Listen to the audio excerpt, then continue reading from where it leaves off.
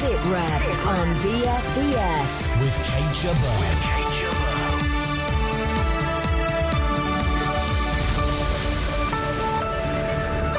This week, is it time to speed up Britain's drawdown from Afghanistan? The enemy, the Taliban, will continue to attack. It's how we respond to it. I'm sure there'll be setbacks during the year, though. And Pakistan faces some tough questions. We think that there had to be some sort of support network for bin Laden inside of Pakistan. And that's something that the Pakistani government has to investigate.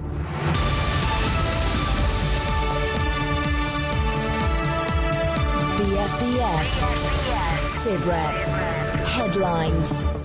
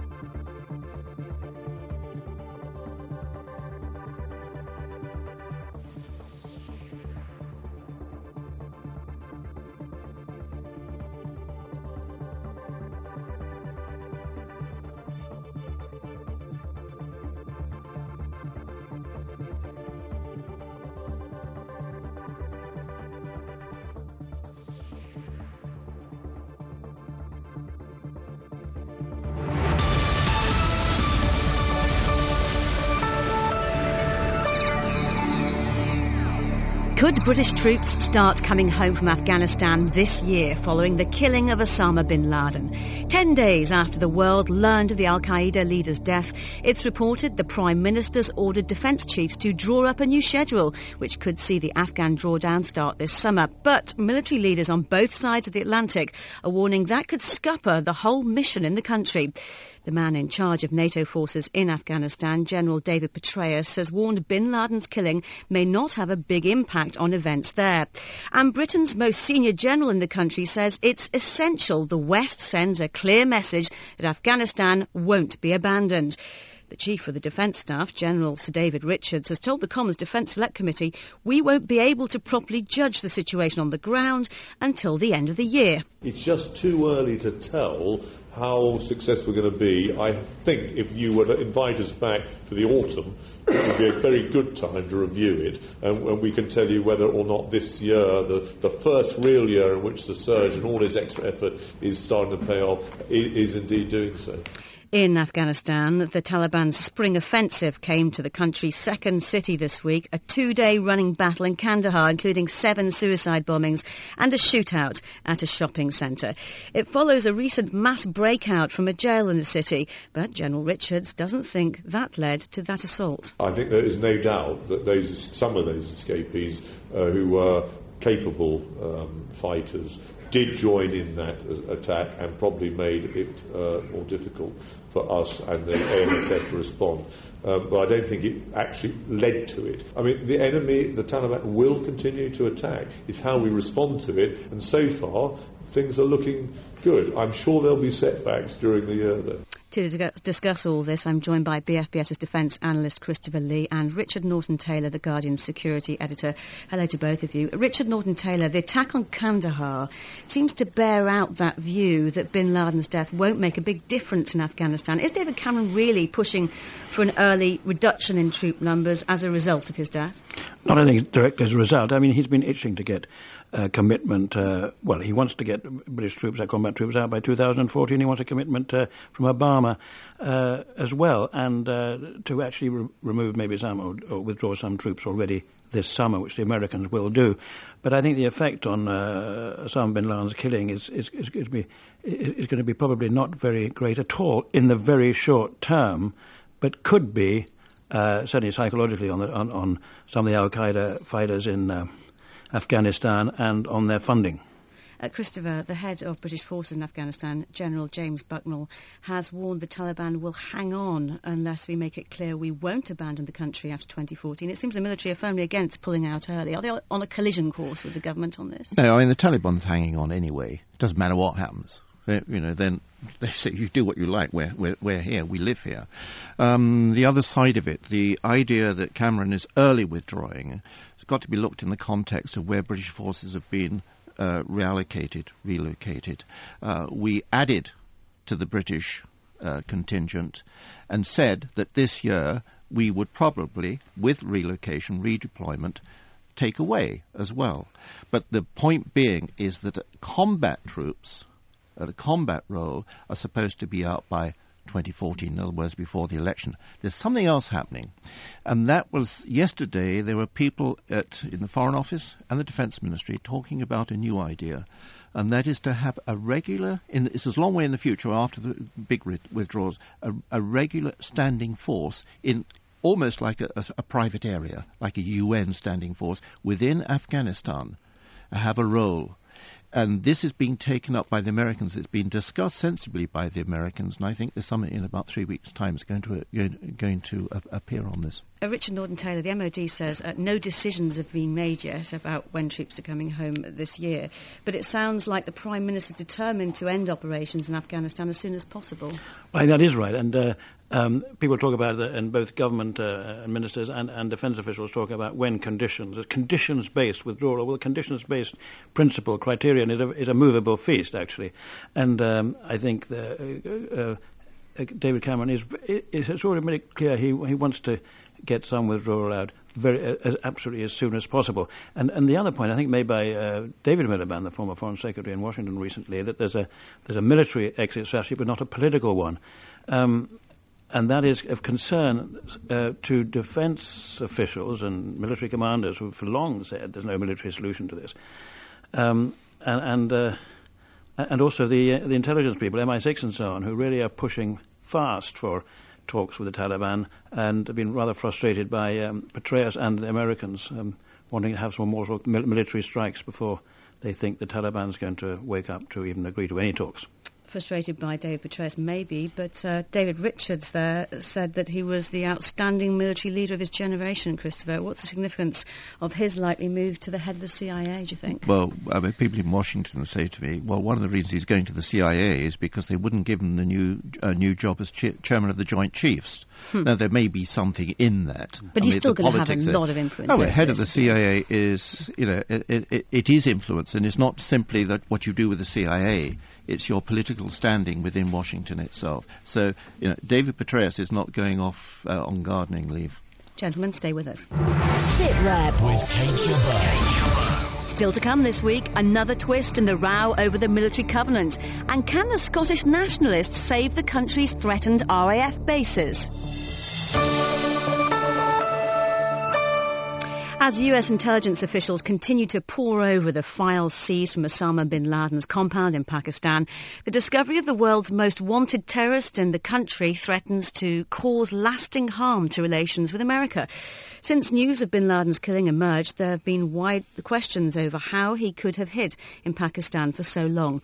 President Obama's told CBS News he wants to know if bin Laden had official or semi-official help. We think that there had to be some sort of support network for bin Laden inside of Pakistan. But we don't know who or what that support network was. We don't know whether there might have been some people inside of government, people outside of government, and that's something that we have to investigate, and more importantly, the Pakistani government has to investigate. But that suggestion has infuriated Pakistan's rulers. The Prime Minister, Yusuf Raza Gilani, denying his intelligence agencies helped hide bin Laden. Allegations of complicity or incompetence are absurd. We emphatically reject such accusations. We will not allow our detractors to succeed in offloading their own shortcomings and errors of omissions and commissions in a blame game that stigmatizes Pakistan. Christopher Lee and Richard Norton-Taylor are still with me. Richard Norton-Taylor, US officials say the team sent to bin Laden's compound were authorized to fire on Pakistani forces if necessary. America clearly suspects semi-official collusion in Pakistan. Will they ever be able to prove it, and do they need to? Well, they would like to, and I think a lot of other people would like to. But, of course, it's part, and Obama's probably referring to part of the ISI, the Pakistan Military Intelligence, very powerful organisation. It is certainly possible that the civilian leaders, the politicians, in Pakistan did not know, and they don't really want to know. It was a great bargaining chip, the suspicion, and now we know the knowledge that Osama bin Laden and other al-Qaeda leaders were in Pakistan, whether ISI were sort of using the Americans. You need us more, they will say, than Pakistan needs America if al-Qaeda leaders are in Pakistan. So it's the distrust, and who will know whether what particular group in the ISI, was it a group which kept apart from the main leaders of the ISI, or did indeed the leaders of the ISI, the generals, know as well? That would be the big question. Christopher, what do you think the US would do if it convinces itself Pakistan agencies were assisting Osama? I think it has convinced itself that it doesn't actually have to do anything. It's actually happening now. I mean, for example, the Pakistanis were telling 4 weeks ago now, the Americans, they could pull out some of their CIA people. They've got 300 there, pull out 150, we're getting fed up with it, and stop these predator attacks. What do the Americans do? Counter the predator attacks. Interesting, I was looking at the Indian newspapers. And, for example, the Delhi newspaper Mail today, after Osama was killed, it says, Osama killed, Pakistan wounded. In other words, they believe that the people in the ISI, everybody believes people in the ISI were protecting him. And they've got great interest to actually to do so. The Americans know this, the Indians know this, and don't forget, India is a very big player. By the way, the Prime Minister, Mr. Singh, is in Kabul today, first visit for 6 years. What's he doing there? He's going to discuss aid to Afghanistan. I suspect that probably by tomorrow he will have announced a big aid program. I think it's $1.3 billion at the moment. One of the biggest aid producers for the whole region. So don't leave out India in this, because Pakistan's great concern is not Afghanistan in that sense.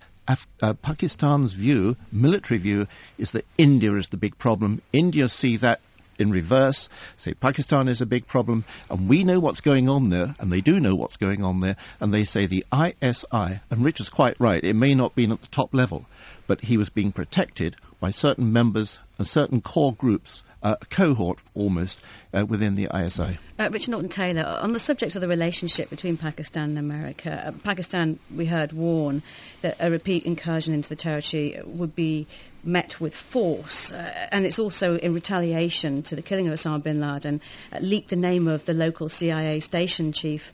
Realistically, there's nothing they can actually do if the US carries out a similar strike, is there? Well, not really. Well, there's a blind eye point too. I think that, as Chris also suggested, that the drone attacks in southern was done well in the tribal areas where they think Al-Qaeda and Taliban fighters are accepted privately by Pakistan. But it all comes down to that Pakistan thinks, rightly, I think, that America, at the moment, America needs Pakistan rather than vice versa.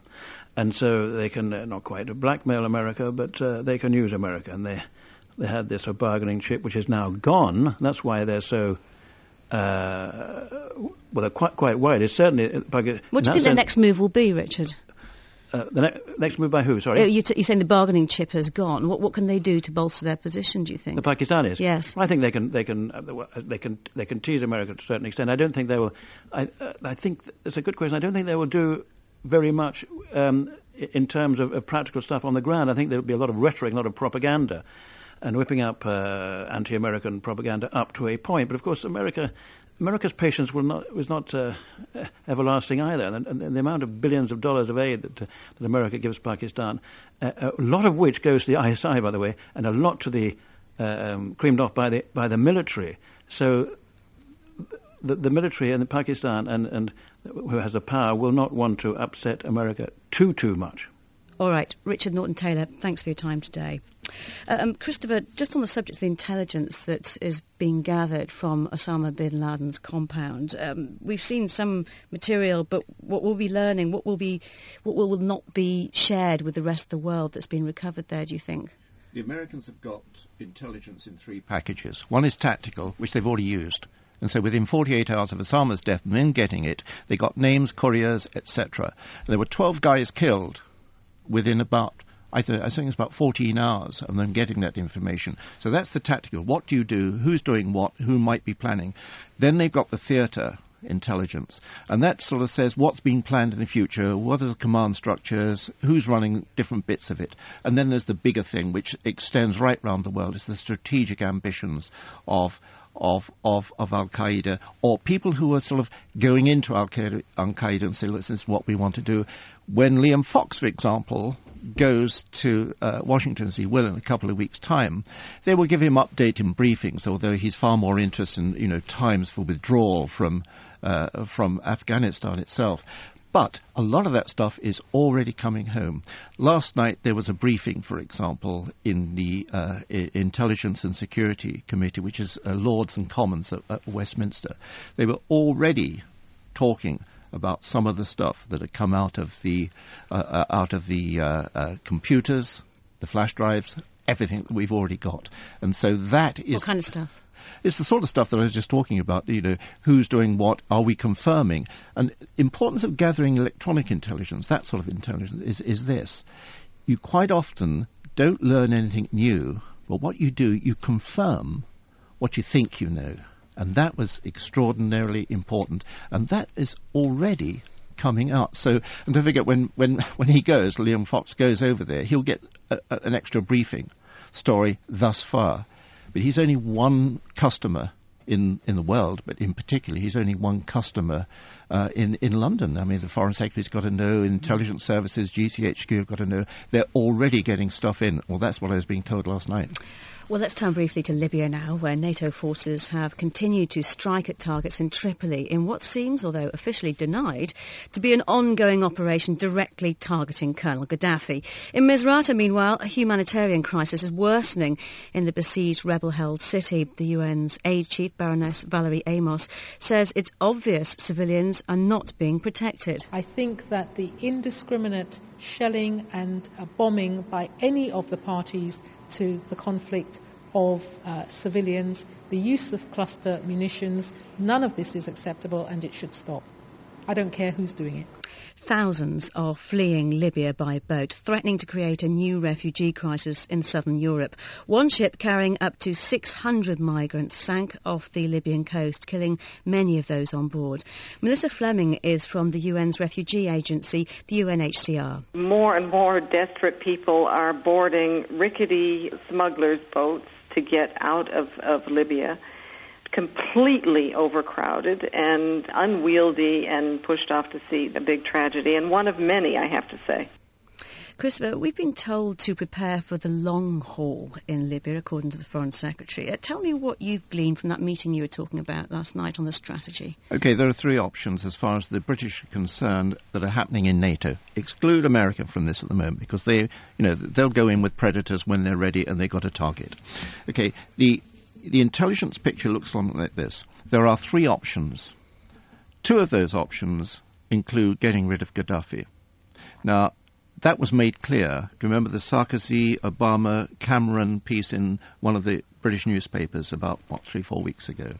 We've apparently opted for the third option, the one that which doesn't include getting rid of Gaddafi. It is containment of what is going on there. But that's not being said publicly, is it? No, it's not being said publicly because nobody is quite clear. There is a difference here. It's not an argument. So containment meaning, containment is meaning what exactly? Okay, for example, there's been the rebels have started to surge in that sense that they've taken the airport at Misrata. Yes. Which is very good because, by and large, it puts the Gaddafi forces out of range with using their Grad rockets and the 120mm mortars. Very important because the 120mm mortar delivers cluster bombs. Indeed. That's the way they do it. Now, but they're only 25 miles away, so they can the Gaddafi forces, so they can regroup. That's important to realise that when things happen, when you get a surge, when you get a victory, you've got to hold it, and that's not happening at the moment. Now, so containing is trying to contain the situation as much as you can. You actually sort of stop further movement. You actually say, right, we will gradually wear these people down. the whole policy, and this is American policy, is the same policy that started in 1946 of containing communism. So it's a standard practice of actually the idea how you being do it. what then? Wear who down? With what end principle? What end goal exactly? Okay, well, the end goal, in theory, is that Gaddafi will go, or his people will take him, or he will be hit by the Americans. I mean, that's the end goal. That's the change of... It's regime change. Wear his troops down until they get fed up, and then he goes. Well, you contain them so that you minimise their movement. They minimise how much they can do, minimise how many targets they can reach. You know, if you put somebody out at 25 miles outside that airport area, then you're not going to get in with 120mm mortars. You know, they don't go that far. That's the sort of thing. Problem being is that Gaddafi's lot still contain the two fronts of the eastern part of that area, and they haven't managed to contain them, i.e. keep them away from those targets. All right, Christopher, stay with us. BFBS SITREP. Last week's elections brought a surprise result in Scotland. The SNP won an outright majority in the Scottish Parliament, the first time any parties managed that since devolution in 1997. The party's MSPs now include the constituencies covering the threatened RAF bases at Lossiemouth and Lucas, and the SNP's backing campaigns to save both. A final decision on both bases is due within months, but Scotland's new government has already demanded talks with the Defence Secretary.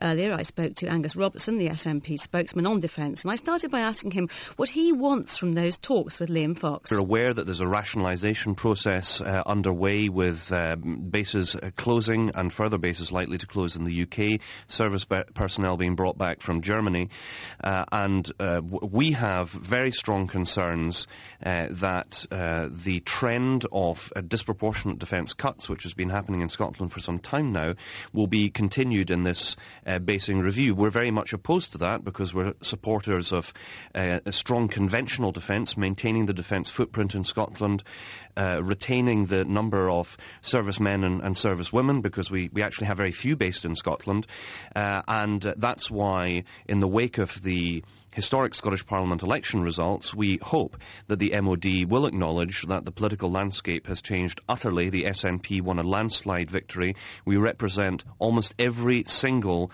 constituency in Scotland with a defence link, and we want the MOD to think twice about their plans to close further facilities in Scotland. That said, Holyrood doesn't have power over defence policy, so surely last week's election and result makes no difference on the issue. If the London government continues with disproportionate defence cuts, with manpower levels which are anaemic compared to that which they would be with independence, the maintenance of defence spending on things that we don't want in Scotland, like Trident, as opposed to conventional defence, the maintenance of historic Scottish regiments, the retention of bases that we are long-standing supporters of. If the London government doesn't understand that they're undermining their own case for the Union with some of the decisions they're making, well, that's their mistake. So what's your case for saving Lossiemouth and Lucas? If one is to have a defence policy tailored for the whole of the United Kingdom, then our defence installation should be throughout the United Kingdom and not just in one part of it. There are very strong defence and security arguments to retain air bases in the northern part of the UK. Scotland has had 3 air bases. It's likely that it will go down to 1. By comparison, our near and independent neighbour Norway has 7 air bases, considerably more aircraft and helicopters than the UK currently has based in Scotland, and they have those capabilities because they are of strategic and defence importance. I believe Scotland should have that too. I also think we should have more than the 12,000 service personnel which are currently based in Scotland. I fear that we're going to see further cuts. If 2 air bases are shut in Scotland, that will be a 70% cut in the RAF in Scotland. It's absolutely unprecedented. I think people in Scotland are rightly angry that we are facing these disproportionate defence cuts, and that's why not only will I be meeting with defence ministers, but I will be meeting with the service chiefs. The Treasury and the MOD are happy for us as taxpayers or as families to see our sons and daughters sign up to the armed forces, yet the armed forces is having ever less of a commitment to many of the nations and regions in the UK. I think really it is time for senior military planners to have a look at the numbers, have a look at the map, ask themselves, why does everything have to be based in the southern half of Britain? Angus Robertson, the SNP's defence spokesman. Christopher, the Scottish Parliament may not have specific power over defence, but the election last week shows views are very different there. Has that brought the SNP enough influence to actually affect any decisions? No, it hasn't. These decisions are going to be made by the MOD and particularly by the Army, to some extent with the Royal Air Force. The Royal Air Force got two bases that could be vulnerable or could be used for other things, like one of them could be used, let's say Lossiemouth could be used or Lucas could be used. But used for what? So you bring people in, let's say soldiers. Have they got the facilities? Have they got the backup? Have they got the logistics? Do you think that might happen? Yeah, one of them probably will happen. But in the meantime, the Germans are saying to the Army, and the Army are talking to the Germans about this, as the British Army are talking to the Germans about this, why don't you bring some of those blokes where you need accommodation, why don't you let them stay in Germany for much longer? Because the Germans make an absolute fortune out of... I mean, it's all about money in the end, isn't it? About landlords, you know, and that's a very good Interesting point. idea. But we'll know more about it probably the end of this month or probably the end of June. Look forward to that one.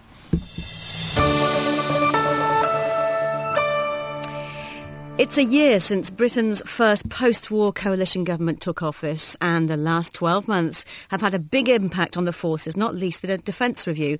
And now ministers are struggling to deal with a row over the military covenant, the deal between the state and those who don uniforms to defend it.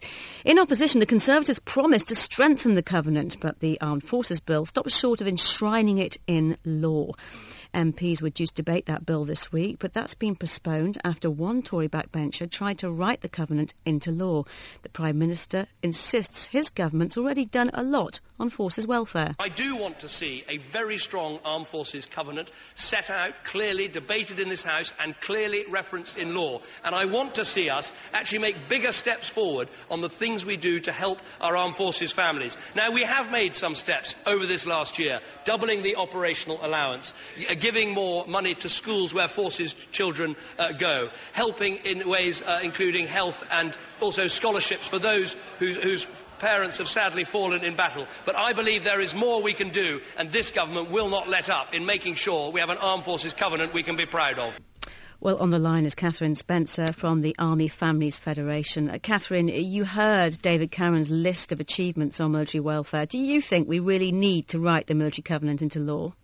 Well, it's a very difficult question to answer, because as a federation we're obviously contacted by families who feel that the covenant has come under increasing pressure, and as in fact some of them have said it's broken because of reductions to allowances, reductions to pensions, threat to continuity of education allowance, and threat to things which they had seen enshrined within their, or they felt were a part of their terms and conditions of service. It's very tempting to say that we need to put this into law. The difficulty is if we actually write down what we think it should be, we are in danger of excluding things from that. And if the situation changes and we then come across an element which we believe should be part of terms and conditions of service or part of the covenant, and it's not in that covenant, then it could be thrown back at us, and it could be said, well, it's not in the covenant. At that time it wasn't seen as important. Why do you need it? So I think we have to be very cautious about saying that we want it actually set in stone. Why do you think ministers are so reluctant to put it onto the statute book? Well, I think it's about getting it right, because I think we understand that soldiers want to see their substantial effort recompensed, that they want reward for that, but it means different things to different people, and I think it's just there's very great danger of getting it wrong. We hear the Defence Secretary is trying to end the row by getting other departments to boost their support for current and former servicemen and women. Now, what extra help would you like to see? Well, I think we'd like to see, first and foremost, for serving personnel, greater expenditure on housing. We know that the defence estate currently is under extreme pressure, and we believe that threat to the expenditure on further threat to expenditure will mean that the defence estate will deteriorate further still. So that will mean that families will be living in accommodation which isn't properly maintained, and they could find that in areas like, say, Salisbury Plain in London, where property is under intense it's where it's very difficult to get hold of an army quarter, that families may be living some way away from their place of work. Catherine Spencer from the AFF, thanks for joining us today. Christopher, the deadline for voluntary redundancies in the Royal Navy looms. It's Monday, isn't it? What's the problem with it? Well, this is the first lot. If you want to get rid of 1,000 guys, so you say, right, we want 1,000 volunteers to go. They're not getting 1,000, and by Monday they're not going to have them. And so the Army are in a similar position, the RAF less so, but they've all got thousands to get rid of to actually say, I'm sorry, time's up. And so between now and September, they're going to be the Army and the Air Force and the Royal Navy are going to have to be saying, OK, you haven't volunteered, we are going to start choosing people or choosing areas where we want people to go. And so for the next two or three months, that's going to be the main story as far as service personnel. That's it for this week. As usual, my thanks to Christopher Lee. If you have any views on the topics we've covered this week, why not get in touch with us? Our email address is sitrep@bfbs.com. Don't forget our website, bfbs.com/sitrep. Bye-bye for now.